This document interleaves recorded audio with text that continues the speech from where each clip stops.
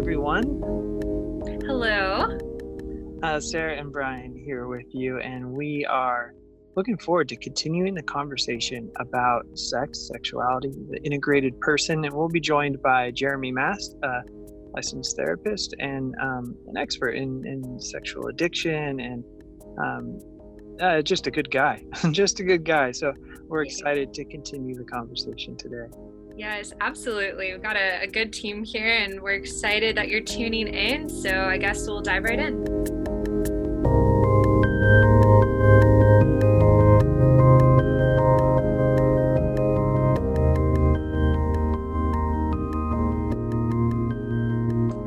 All right, well, welcome back, guys. This is Sarah here with Calvary Young Adults, and I'm joined by Pastor Brian Williams and Jeremy Mast, who is our special guest, our expert, our licensed psychologist, among many other things. And we are back with another episode of Sex is Good News, understanding sex, sexuality in context of a church narrative, outside the church, and really, what do we do with it? We're excited. Thank you guys for coming back and for joining us. Of course. Yeah. And I guess, so last time we talked, we had Steve Hobbs here as well. And we were kind of going through, okay, if God made sex, why is it good? What is it good for? The idea that, we're sexual beings, that we have a sex drive, and that is so comprehensive and dynamic. Which kind of brings us into today's episode, where we want to talk about the expression of our sexuality, understanding that it's God designed. And I think one of the questions that we've come across is, in our sexuality, it can feel really individual, but it's also relational. So what in God's design in our sexuality makes it primarily relational or individual or personal? Like, how do we dance through those different dynamics of our sexuality?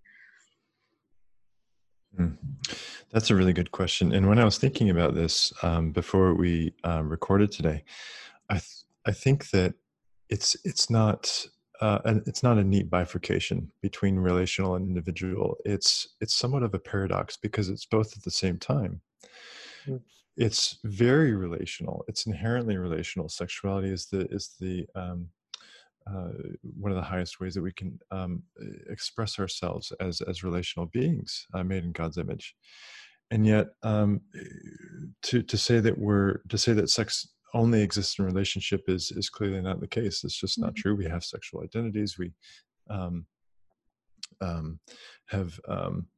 our own unique sexual experiences and history, and all of that stuff, which influences our sexual our orientation. And so I think it's helpful to think about it as a paradox and as being both individual and relational. Yeah, I think we certainly see that play out in, like you're saying, throughout Scripture. Even you see places where I don't know where I'm going, so I'll just stop.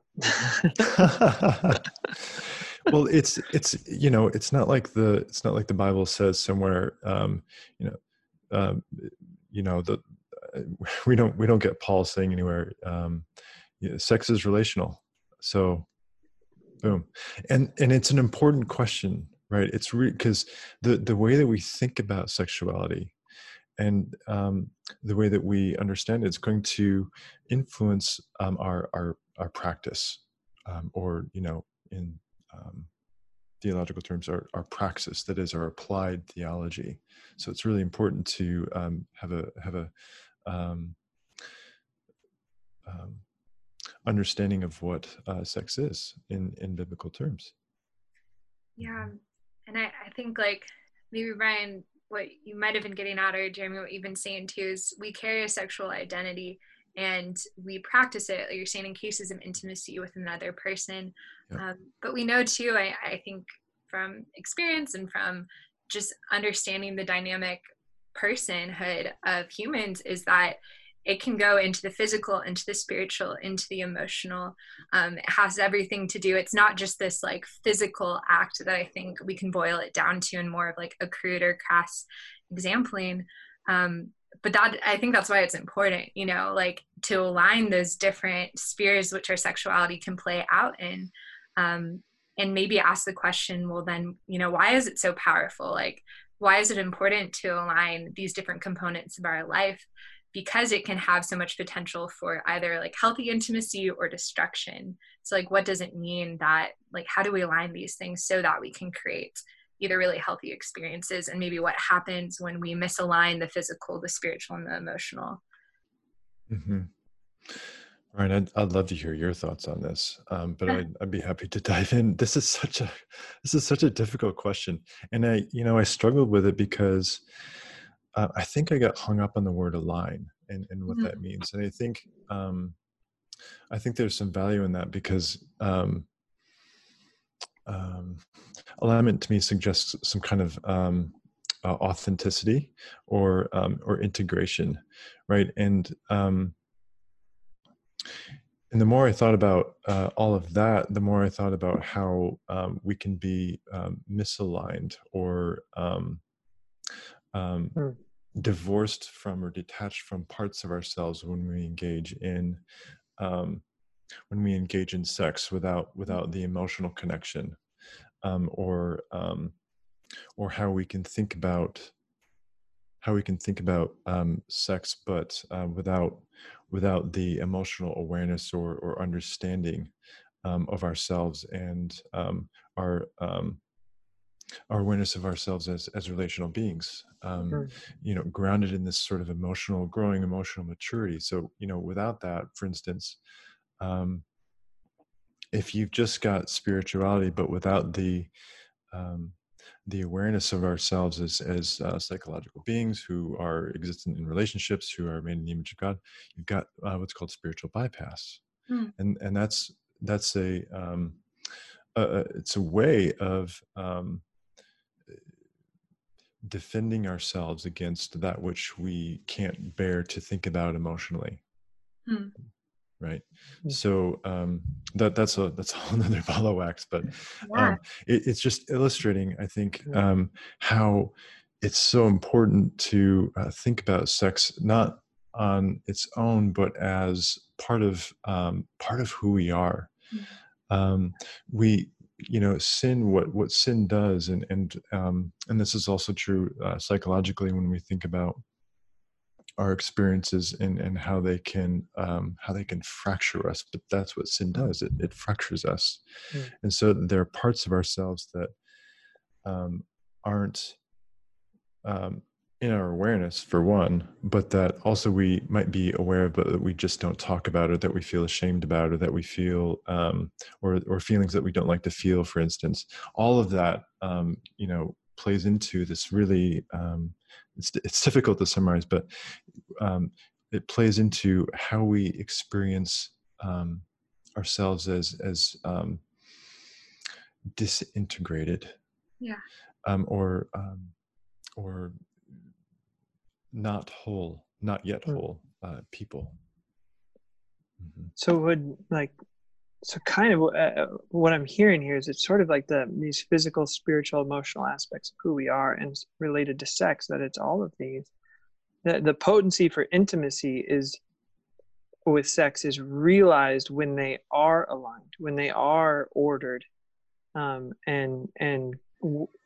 coming together, equally carrying this load of the sexual experience.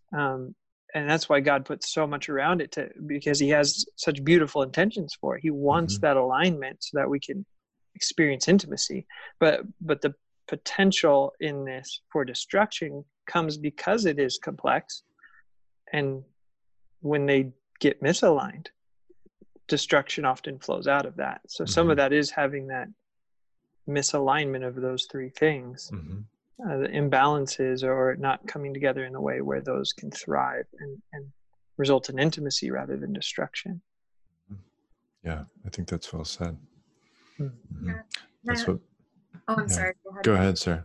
No, just I liked what you said. Even just like when we like the spiritual bypass, or things that we can't bear to identify, and I think even just setting that framework of, if this is something that's made by God, and we are, assuming that we're innately spiritual beings when we ignore, and not even just misalign, but ignore, because I think I often hear the dialogue, especially actually from men, that, it's more physical for some and emotional for others. And, when we leave a component out of that, it's not that it goes away, if that's truly make, but that's where so much hurt. And we can talk about the physiological, even just like what chemicals our bodies release in order to bind us to other people. I think like if you're of faith or not, there's biological evidence that it's a powerful act. And I think so important to even bring these things into conversation in more of a hookup culture, and in a culture where people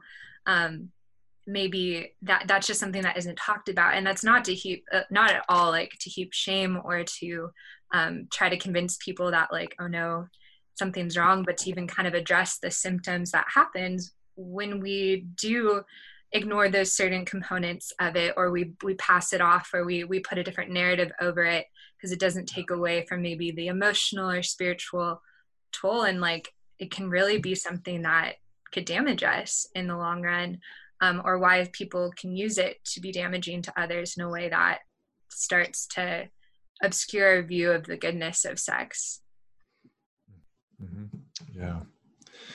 Yeah. Boy, you said a lot there. But one thing that really struck me was that we can tune into how we experience our sexuality in our lives, and it's how do I want to say this, and to the extent to which the emotional, the spiritual, and the physical are aligned in that way. I'll just stick with that language, and how that promotes our integration and pleasure. Because I do think, Brian, that's true, that that in God's design there, with as much emphasis as there is in the Bible on the family and sexual relationships within the family, between partners,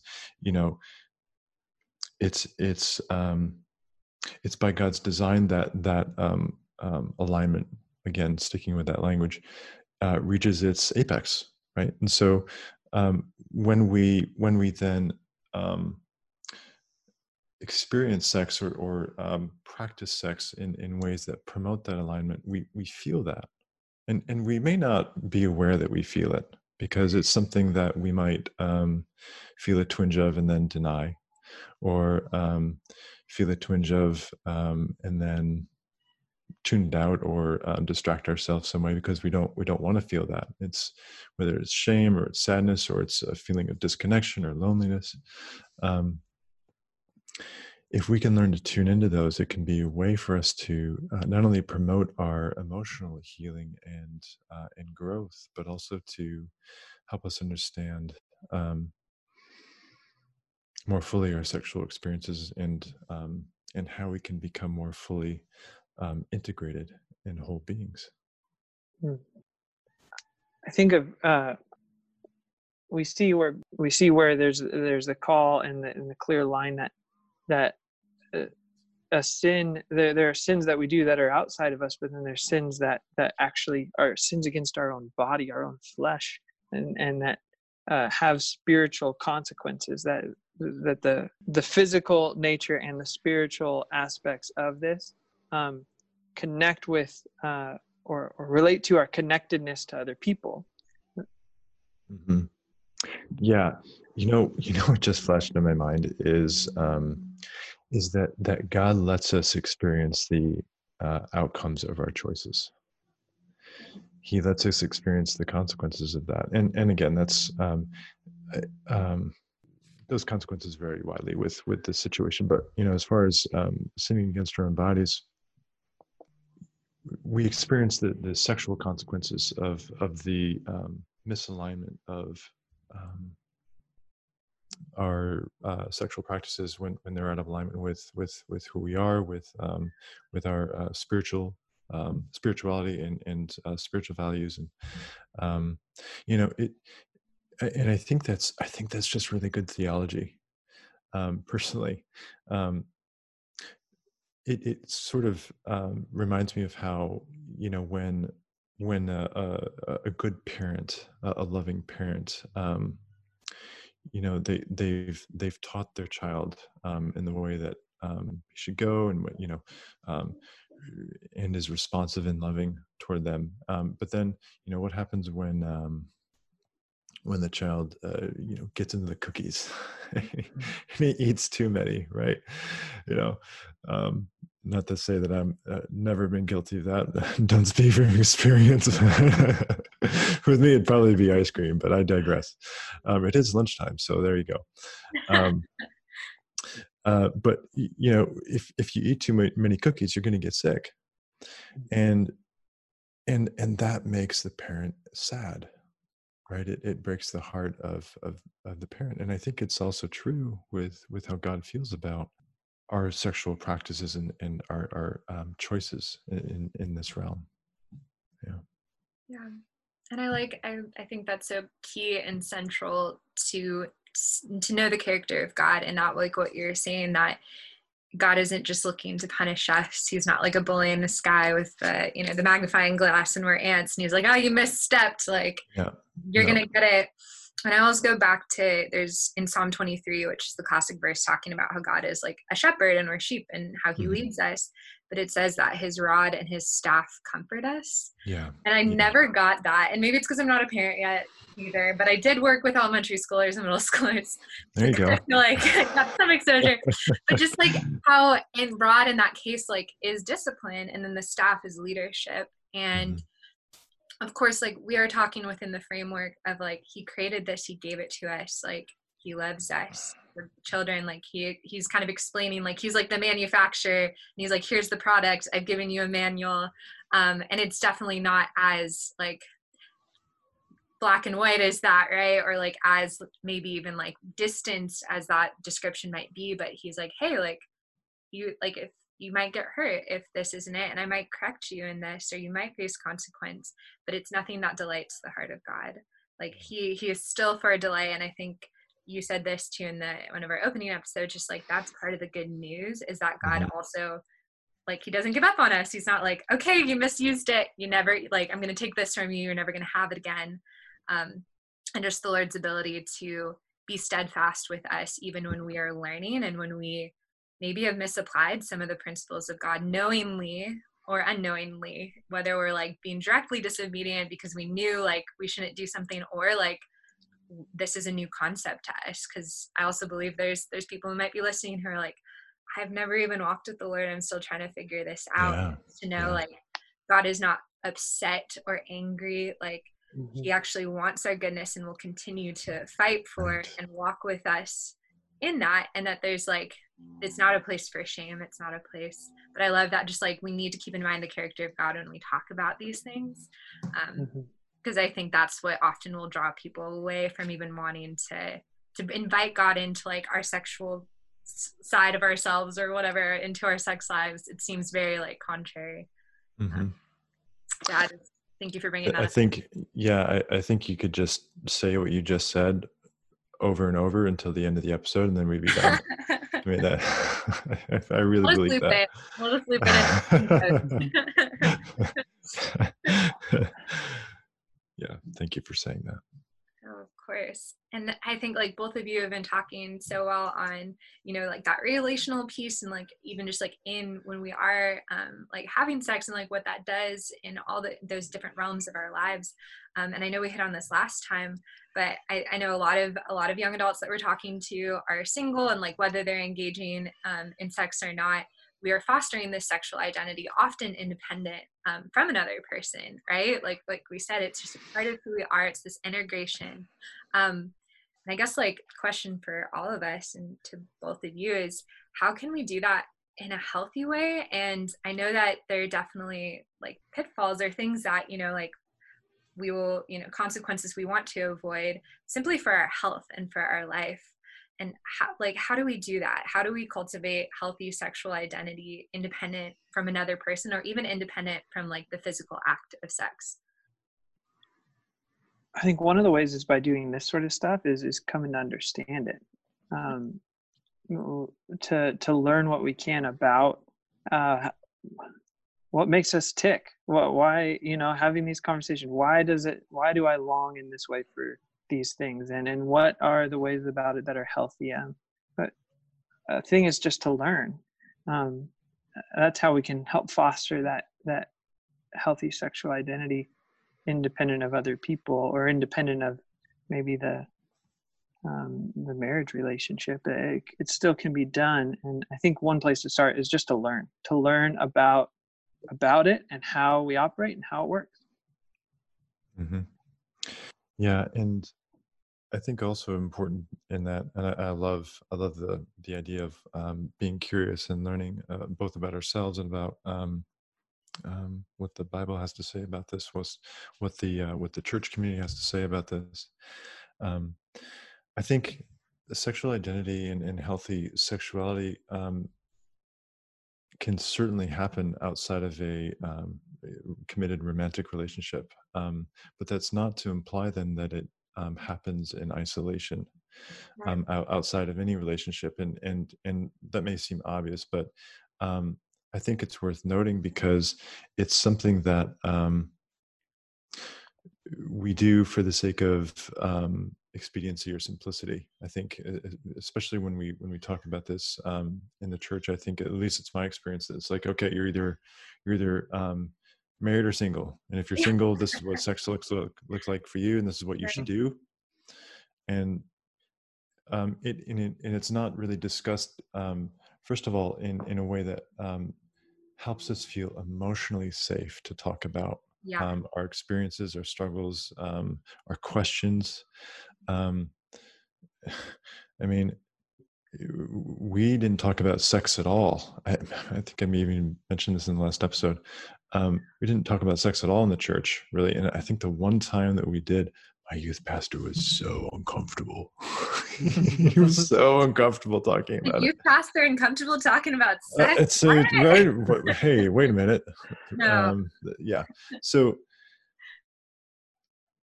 creating safe spaces to talk about questions, and in that ongoing dialogue or conversation, where we can learn that sex isn't something that we need to be ashamed about, or that we can understand and learn more fully what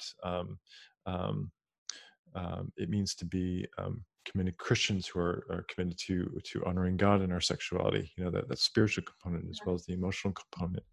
All of that, I think, can happen in safe relationships where we're able then to bring those parts of ourselves to the church community, and be enriched by that.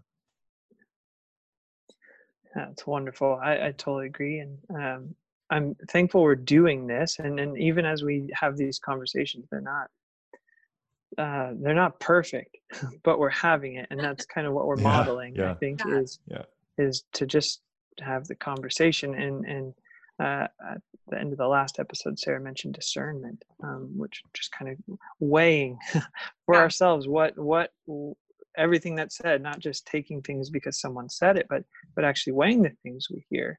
And as you have conversations, as people do what you're talking about, they need to do it. They need to have discernment. They need to weigh those things. And that kind of maybe leads into, if that's one of the healthy ways to do it independently, what are some of the pitfalls that we should be aware of? And I think this even starts moving us towards some very practical things. Even, in the last episode, we brought up masturbation, and that was a question I think a lot of people still asked. Like, masturbation, is it beneficial? Is it permissible? Or is it harmful and outside of the will of God? People were still asking that, I think, because we long for that simple answer. But maybe we could talk a little bit more about that. And then I'd love to move towards pornography, and talking specifically about pornography. And So maybe let's just take a little bit of time and kind of revisit the masturbation question, and maybe fill that out a little bit more. If it's beneficial and permissible or harmful and outside of the will of God. Scripture is not clear. You said Scripture's it. Not clear. You're right, though. You're so right. It's so true. Yeah. We crave simplicity. We crave simple answers to enormously complex questions. And that's not bad. It's just what is. It's what's true. But if we know that, then we can take steps to actively promote thoughtfulness, thoughtful engagement with Scripture, right? And with the church as the interpreters of Scripture. Well, that's a very Protestant thing for me to say, I guess. But okay. So, but I'm just going to go with that. Okay. So, okay. So. So yeah, I get it. Like we look to Scripture, we point to things that seem to support what's probably already a pre-existing position, right? That's just what we do. That's our tendency. It's what we do. Humans. And again, that's just what is. I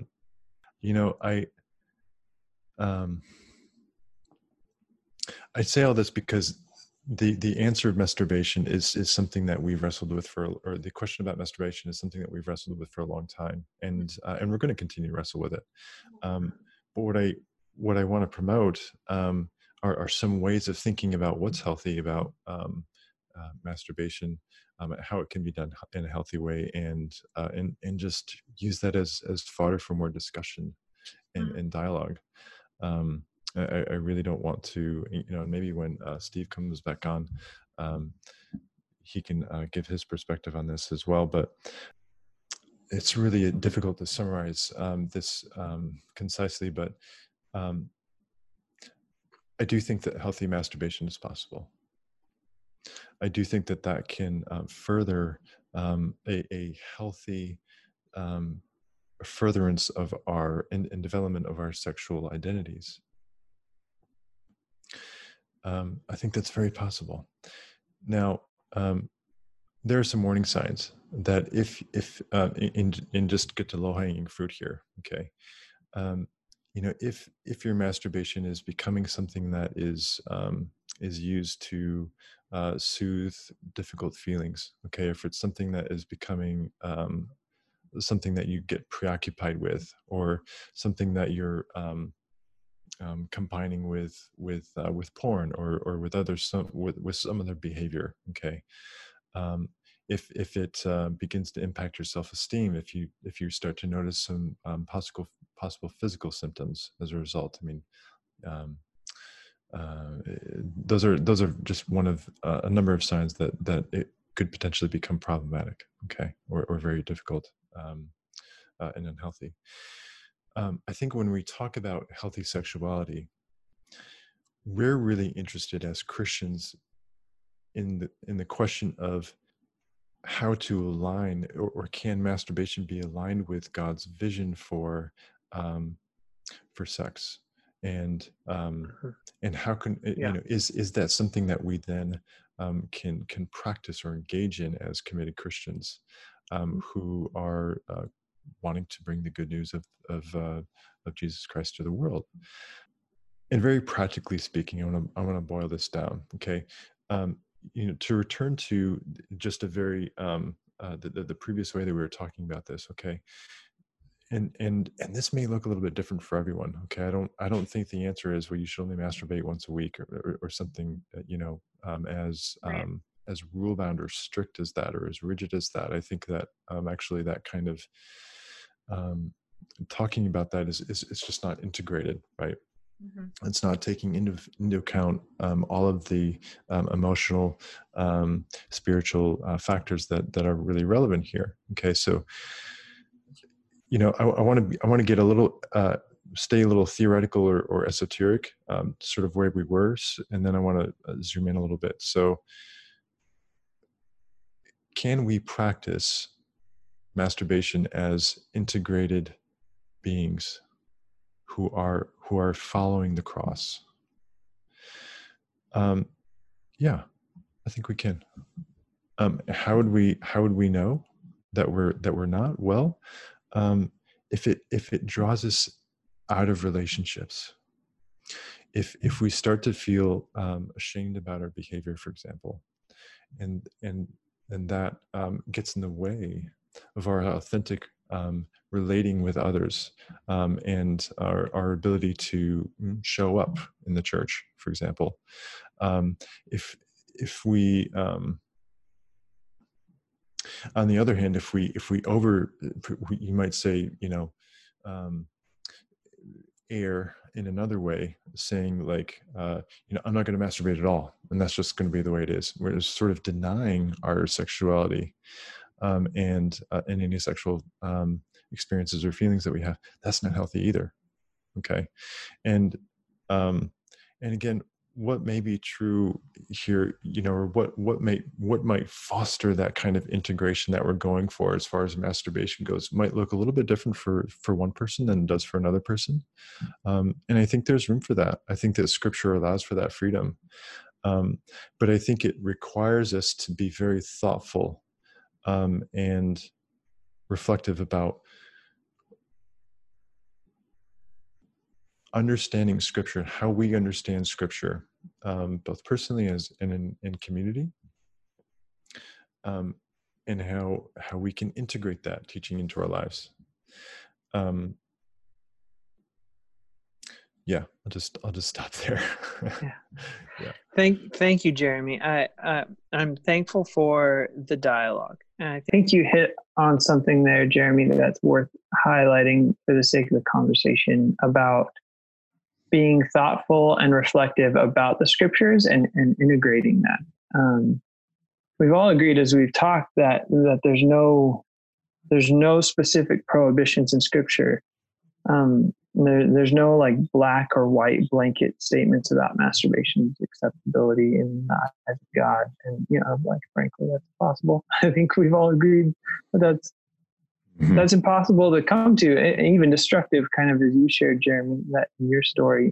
There are principles of God that we can live by, that inform even like the minutia that the Scriptures don't specifically address. So even though the Scriptures don't address things, they do give us wisdom that we can use to operate even in these offshoots of life that Scripture doesn't specifically speak to. And so I think people who would tend away from masturbation arrive at that place because of how they apply those principles. I feel like we all agree to those things, and even to what the principles are, like in particular, like the call to flee from temptation, to run from it. Matthew 5, we've talked about before, but like Jesus says that even to look at another person lustfully is akin to adultery. And then he like ups the ante by saying, like, if your hand or your eye causes you to sin, like cut it off, gouge it out. And that, of course, is hyperbole. Yeah. that's hyperbole, but the communication is still clear. Like, don't mess with sin thinking you'll come out on top. Yeah. Like don't mess with sin thinking you'll come out on top. And I think we all would agree to that. And so that's where the application is, where things get different. For many, the application of that is like, okay, masturbation and thoughts that would arouse me go hand in hand. And so that's treading awfully close to the fire. Like that's a thin line to navigate. And so people might say, I know from experience, I can't walk that line without falling over it. And so I'm not going there. I'm just not going to. And as I've navigated these things, I've arrived at a place where I don't, it's not prohibited. It's certainly not prohibited, but man, be really careful. Yeah. Appreciate you sharing that. I think we can all say that the important part here is to have the dialogue. Yeah. To have the conversation, to be able to talk about these things, because they're complex, because they're hard, and because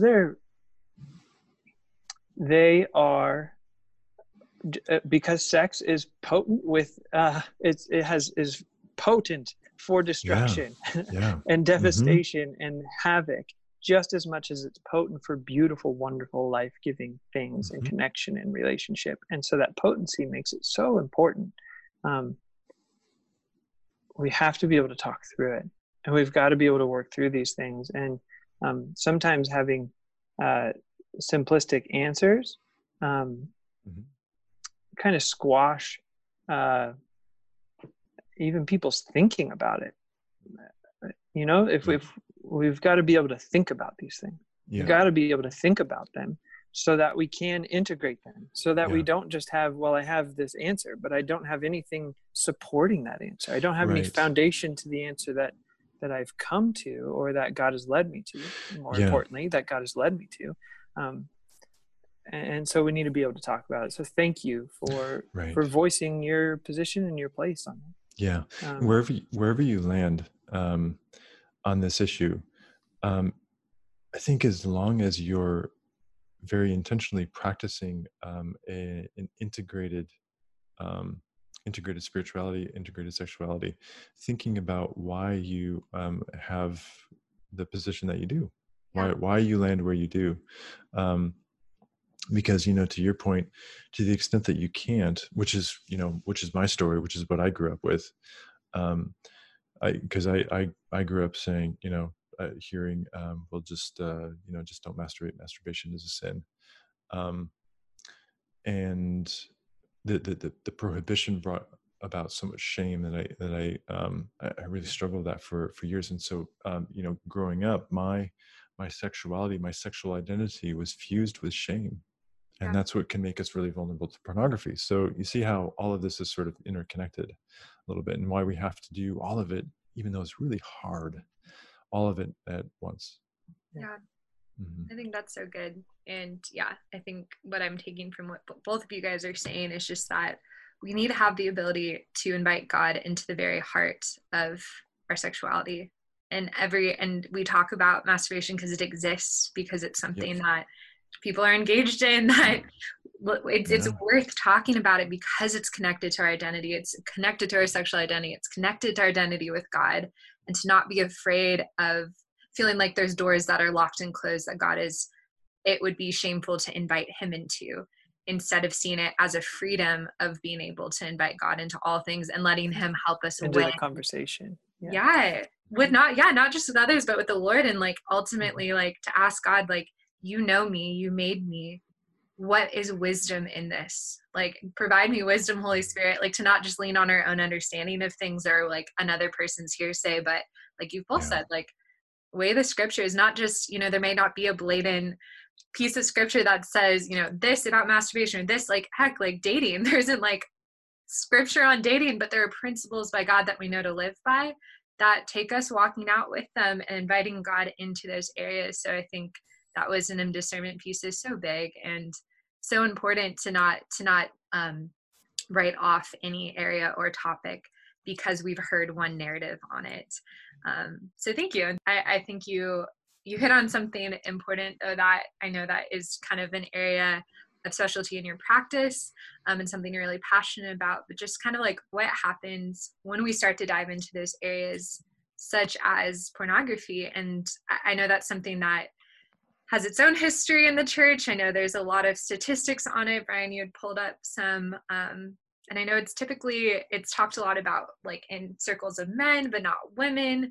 But maybe what would be your wisdom or even just your invitation towards people who feel like that's something that is a big part of their life, or maybe a big part of their sexual identity or experience, that has fostered maybe a little bit of shame that they don't want to talk about it? Or how do you, as a person who is desiring to follow Christ, but recognizing this is something in your life, decide to move forward into a place of health? And what conversations should we be having around something such as pornography in the church out loud as a whole?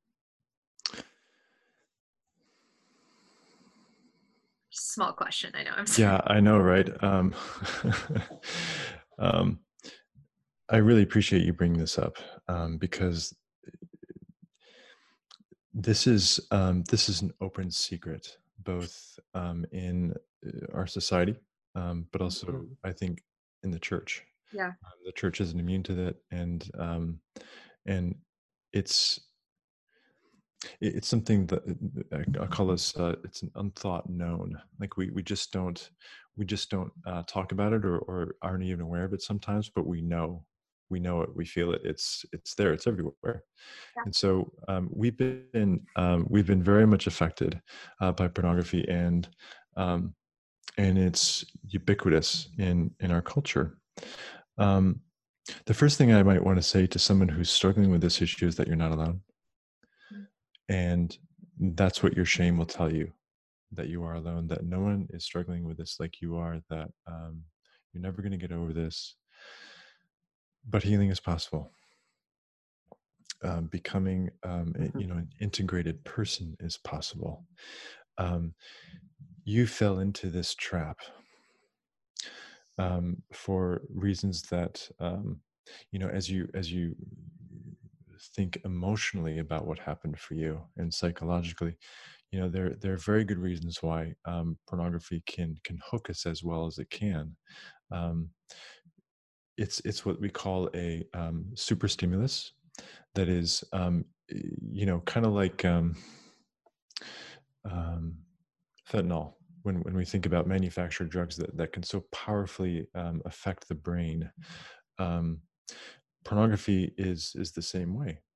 And the more explicit the pornography, the more its potential to affect the brain. At least the brain that's conditioned to respond to pornography, right? So just in terms of what pornography does, it can be a very powerful way that our brains can be hooked by something that we really aren't designed to handle, that kind of sexual material or sexual stimulus. So understanding that, but also in terms of what I think you're asking is trying to find a way forward, and how we talk about this in the church.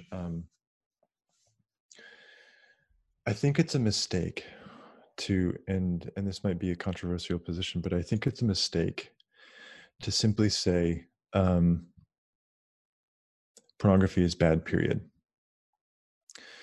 If we can't find a way to talk about why we as people continue to use pornography and other destructive behaviors, if we can't find a way in our dialogue to promote understanding of why these pernicious behaviors persist, to the extent that we don't do that, it's just going to create more shame, and it's going to ensure that they persist. And so we need to find a way in our dialogue, and I would say that the church could be the leader in this. We need to find a way to bring into our dialogue some balanced ways of inviting that dialogue to happen in a more nuanced or rounded way, while also very much holding to the value that this is not something that we as children of God are wanting to continue to do. But the key is in understanding our behavior and its grip on us, that will loosen its grip.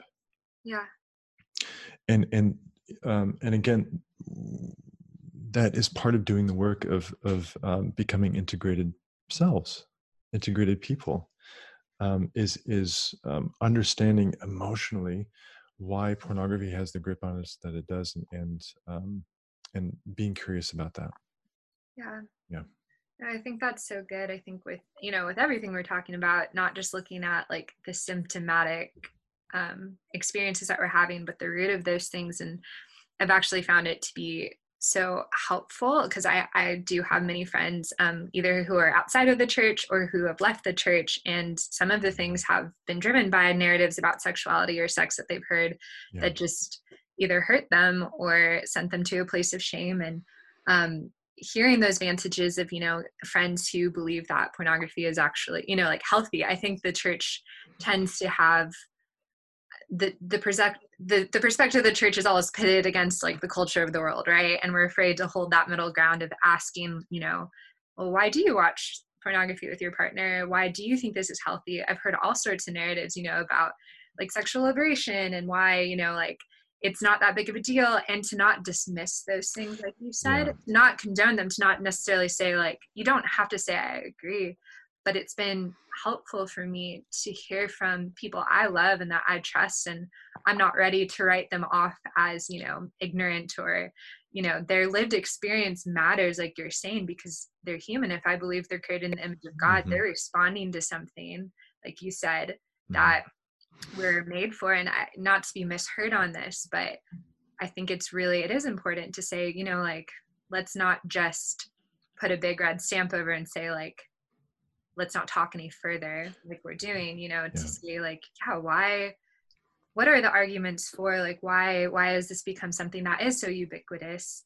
And to realize, like, Brian had pulled up some statistics before from the Barna group. This is like 2016. You might have more recent stats, but like, we think about men only watching pornography, but there's a statistic that 87% of Christian women have watched pornography. That 63% of men 18 to 30 years old view pornography several times a week. Like, it's just so much more integrated. Like when we talk about, like even in married men and married women, it's not just something to like, tide us over until we're married. Like it is part of how couples are experiencing sexuality together, how, like whether in a covenant relationship or just in a committed relationship. So I think it is good to ask and to invite people into that conversation who might have a different perspective, to see like, what are the common threads here, and, to hear about where this is taking us. Cause like you said, it's an open secret. It's not something we can easily categorize or say, like, we know there's just a few guys at church that struggle with this. Like and some people don't consider it a struggle. So to still open those conversations without, trying to like superimpose conviction on people, but trusting even that, the Lord will lead us there. And it's not always, it's our place to hold space, but we can't always convince someone in that moment of something, if it's their lived experience, So to kind of maybe summarize a little bit there, I like a phrase that stood out even from what you said there, Sarah, at the end, of the superimposing conviction. Is that maybe a simpler way to kind of sum up what both of you said? And that, like, when we talk about porn, like, certainly we have a position on whether it's healthy or not, and that it's not, this is not a healthy thing. But from that position, it's not helpful for anyone if we, and I can say for my own life and talking with friends and working through things with friends as well, like all of us together, that movement from this is something that is a part of my life to this is something that's not a part of my life doesn't happen because I just say, because someone tells me it shouldn't be a part of my life. It happens because somebody's met me where I'm at and then walks with me. There's not like there's this giant chasm, jump across it. It's we have to build the bridge. Yeah. In fact, we often feel that gap in our lived experience in our church. We pick up, how our communities of faith might feel about pornography or whatever, and it leads to the conviction, oh, I gotta stop doing this or whatever, and it leads to this really painful cycle of returning to porn or returning to masturbation. That's compulsive, stopping it out of shame, and then being drawn back into it. It's a the shame really, multiplies. Really yeah.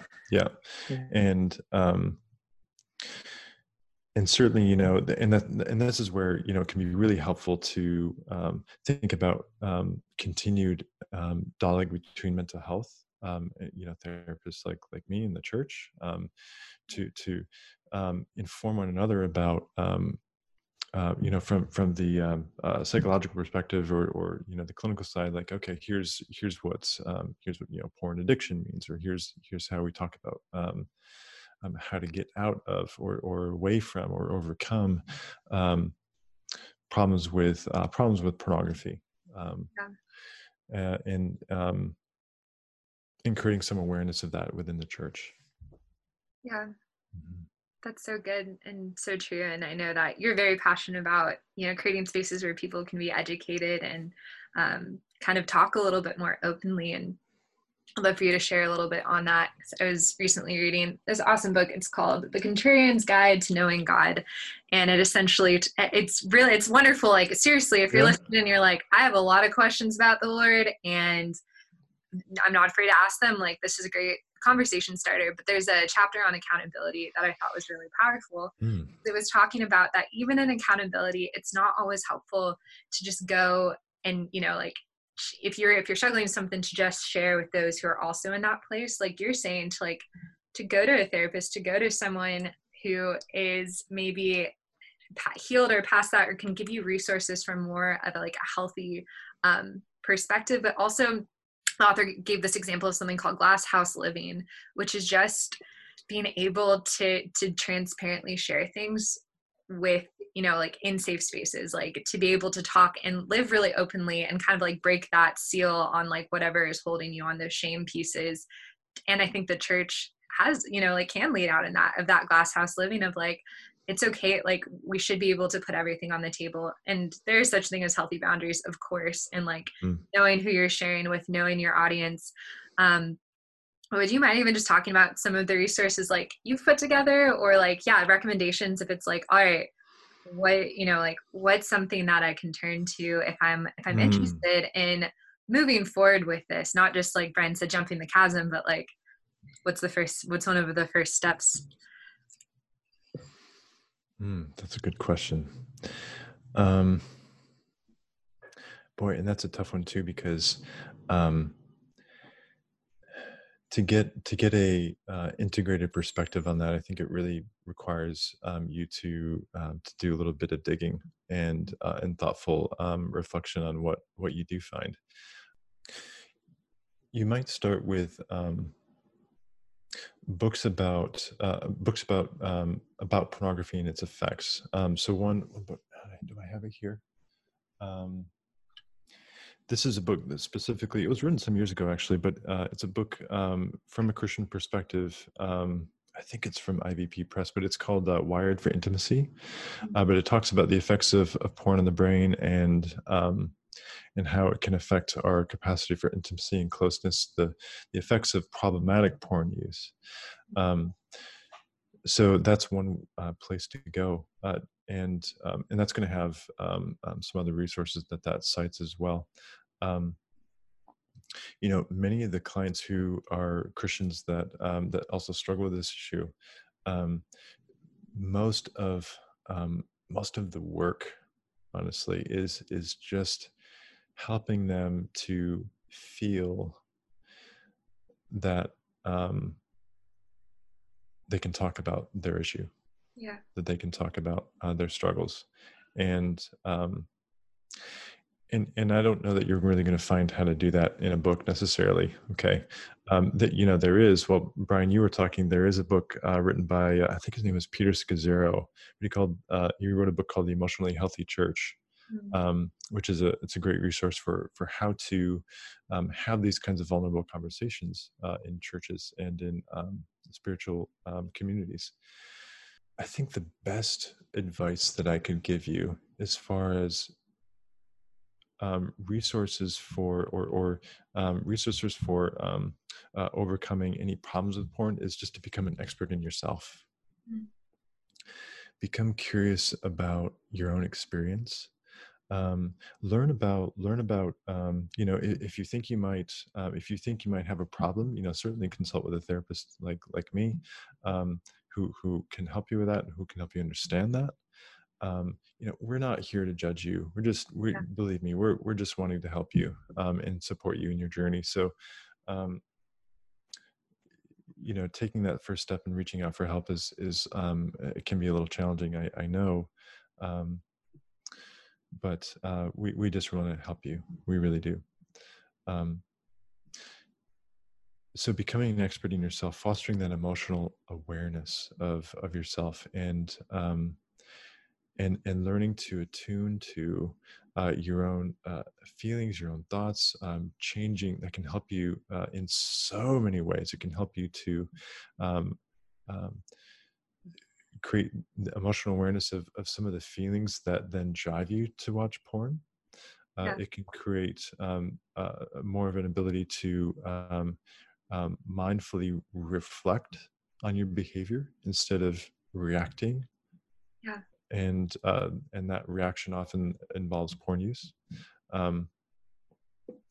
It's really amazing. And so, if you're curious about that, read some books that interest you in, and there are a number of those resources that are written from a Christian perspective, by Christian psychologists or Christian therapists like me, that talk about emotional and psychological wellness and healing, but within the context of what Scripture teaches. So, no one resource comes to mind for that. There are a number of authors out there like Dr. Laser, Dr. Clinton, Cloud and Townsend. I mean, all those authors, right, have written all about this stuff. It's great. So the resources are definitely out there. I developed in the process of developing a membership community.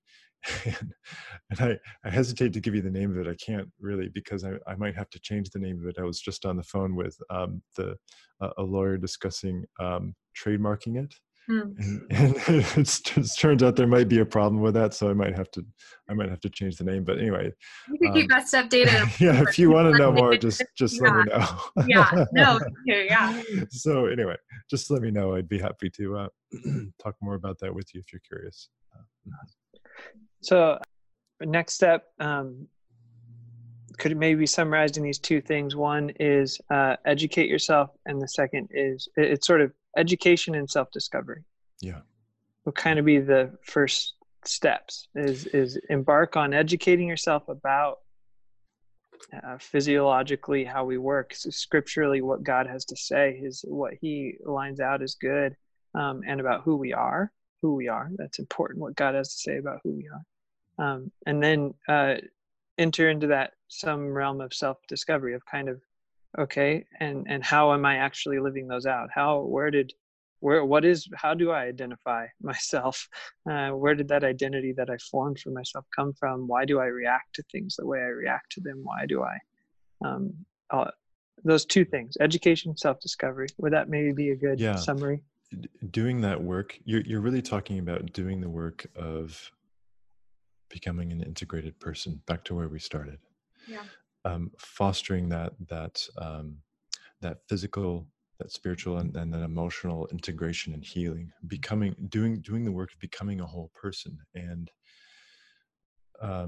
calling home those parts of ourselves emotionally that are out of our awareness, that are detached, that we can't talk about, that we can't bear to feel or to think about.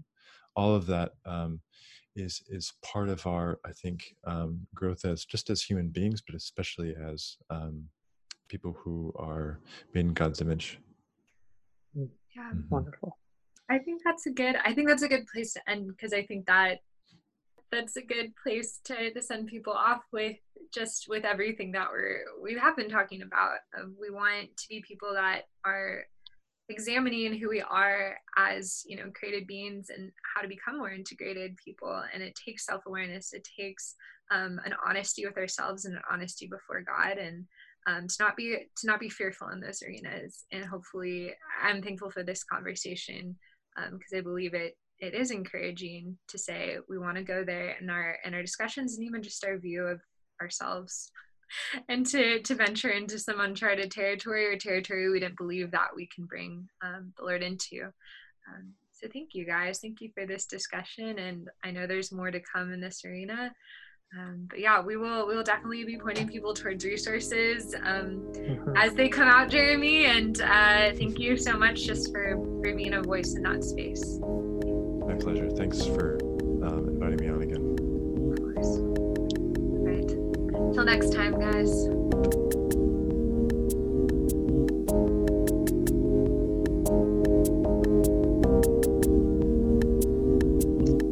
Well, what a great conversation. I am so thankful to have had that time, and truly that to see that there's so much that we agree on, the hard part in all of this often is just to communicate, how we communicate about it. But ultimately, that is important that we do. Absolutely. No, I think it's been fun to have these conversations with you guys, though some of it is a little bit difficult, but worth even going back to and kind of asking again the why of, why is this something that's part of your life? Why is this something that people are even drawn to? And then seeing really the personhood behind that and getting to relate to people and to explore those things and invite God into those hard spaces. And like Jeremy said, as we get resources, we just want to be able to give those to y'all. If this is something, if pornography or masturbation or something we said kind of resonates with an area of your life that you want to maybe talk to a professional about or just explore in a healthy setting with someone who has a little bit more knowledge than Brian and I, we would just really encourage you to do so. We want this to be a journey of health and not just kind of a one-time conversation. Yes, absolutely. Yeah, and we're going to come back around to this. We're not done with the conversation about pornography, specifically about sexual addiction. I think we're going to come back to that. But look forward. We kind of made our way towards shame. And what do we do with that? How do we deal with that? Where does that come from? And so that's what we're going to continue the conversation on with Steve Hobbs next. All right, so buckle up. We're excited. Thanks for tuning in, guys. And as always, if you have any feedback for us, let us know. We want this to be an open conversation, and we're thankful for you.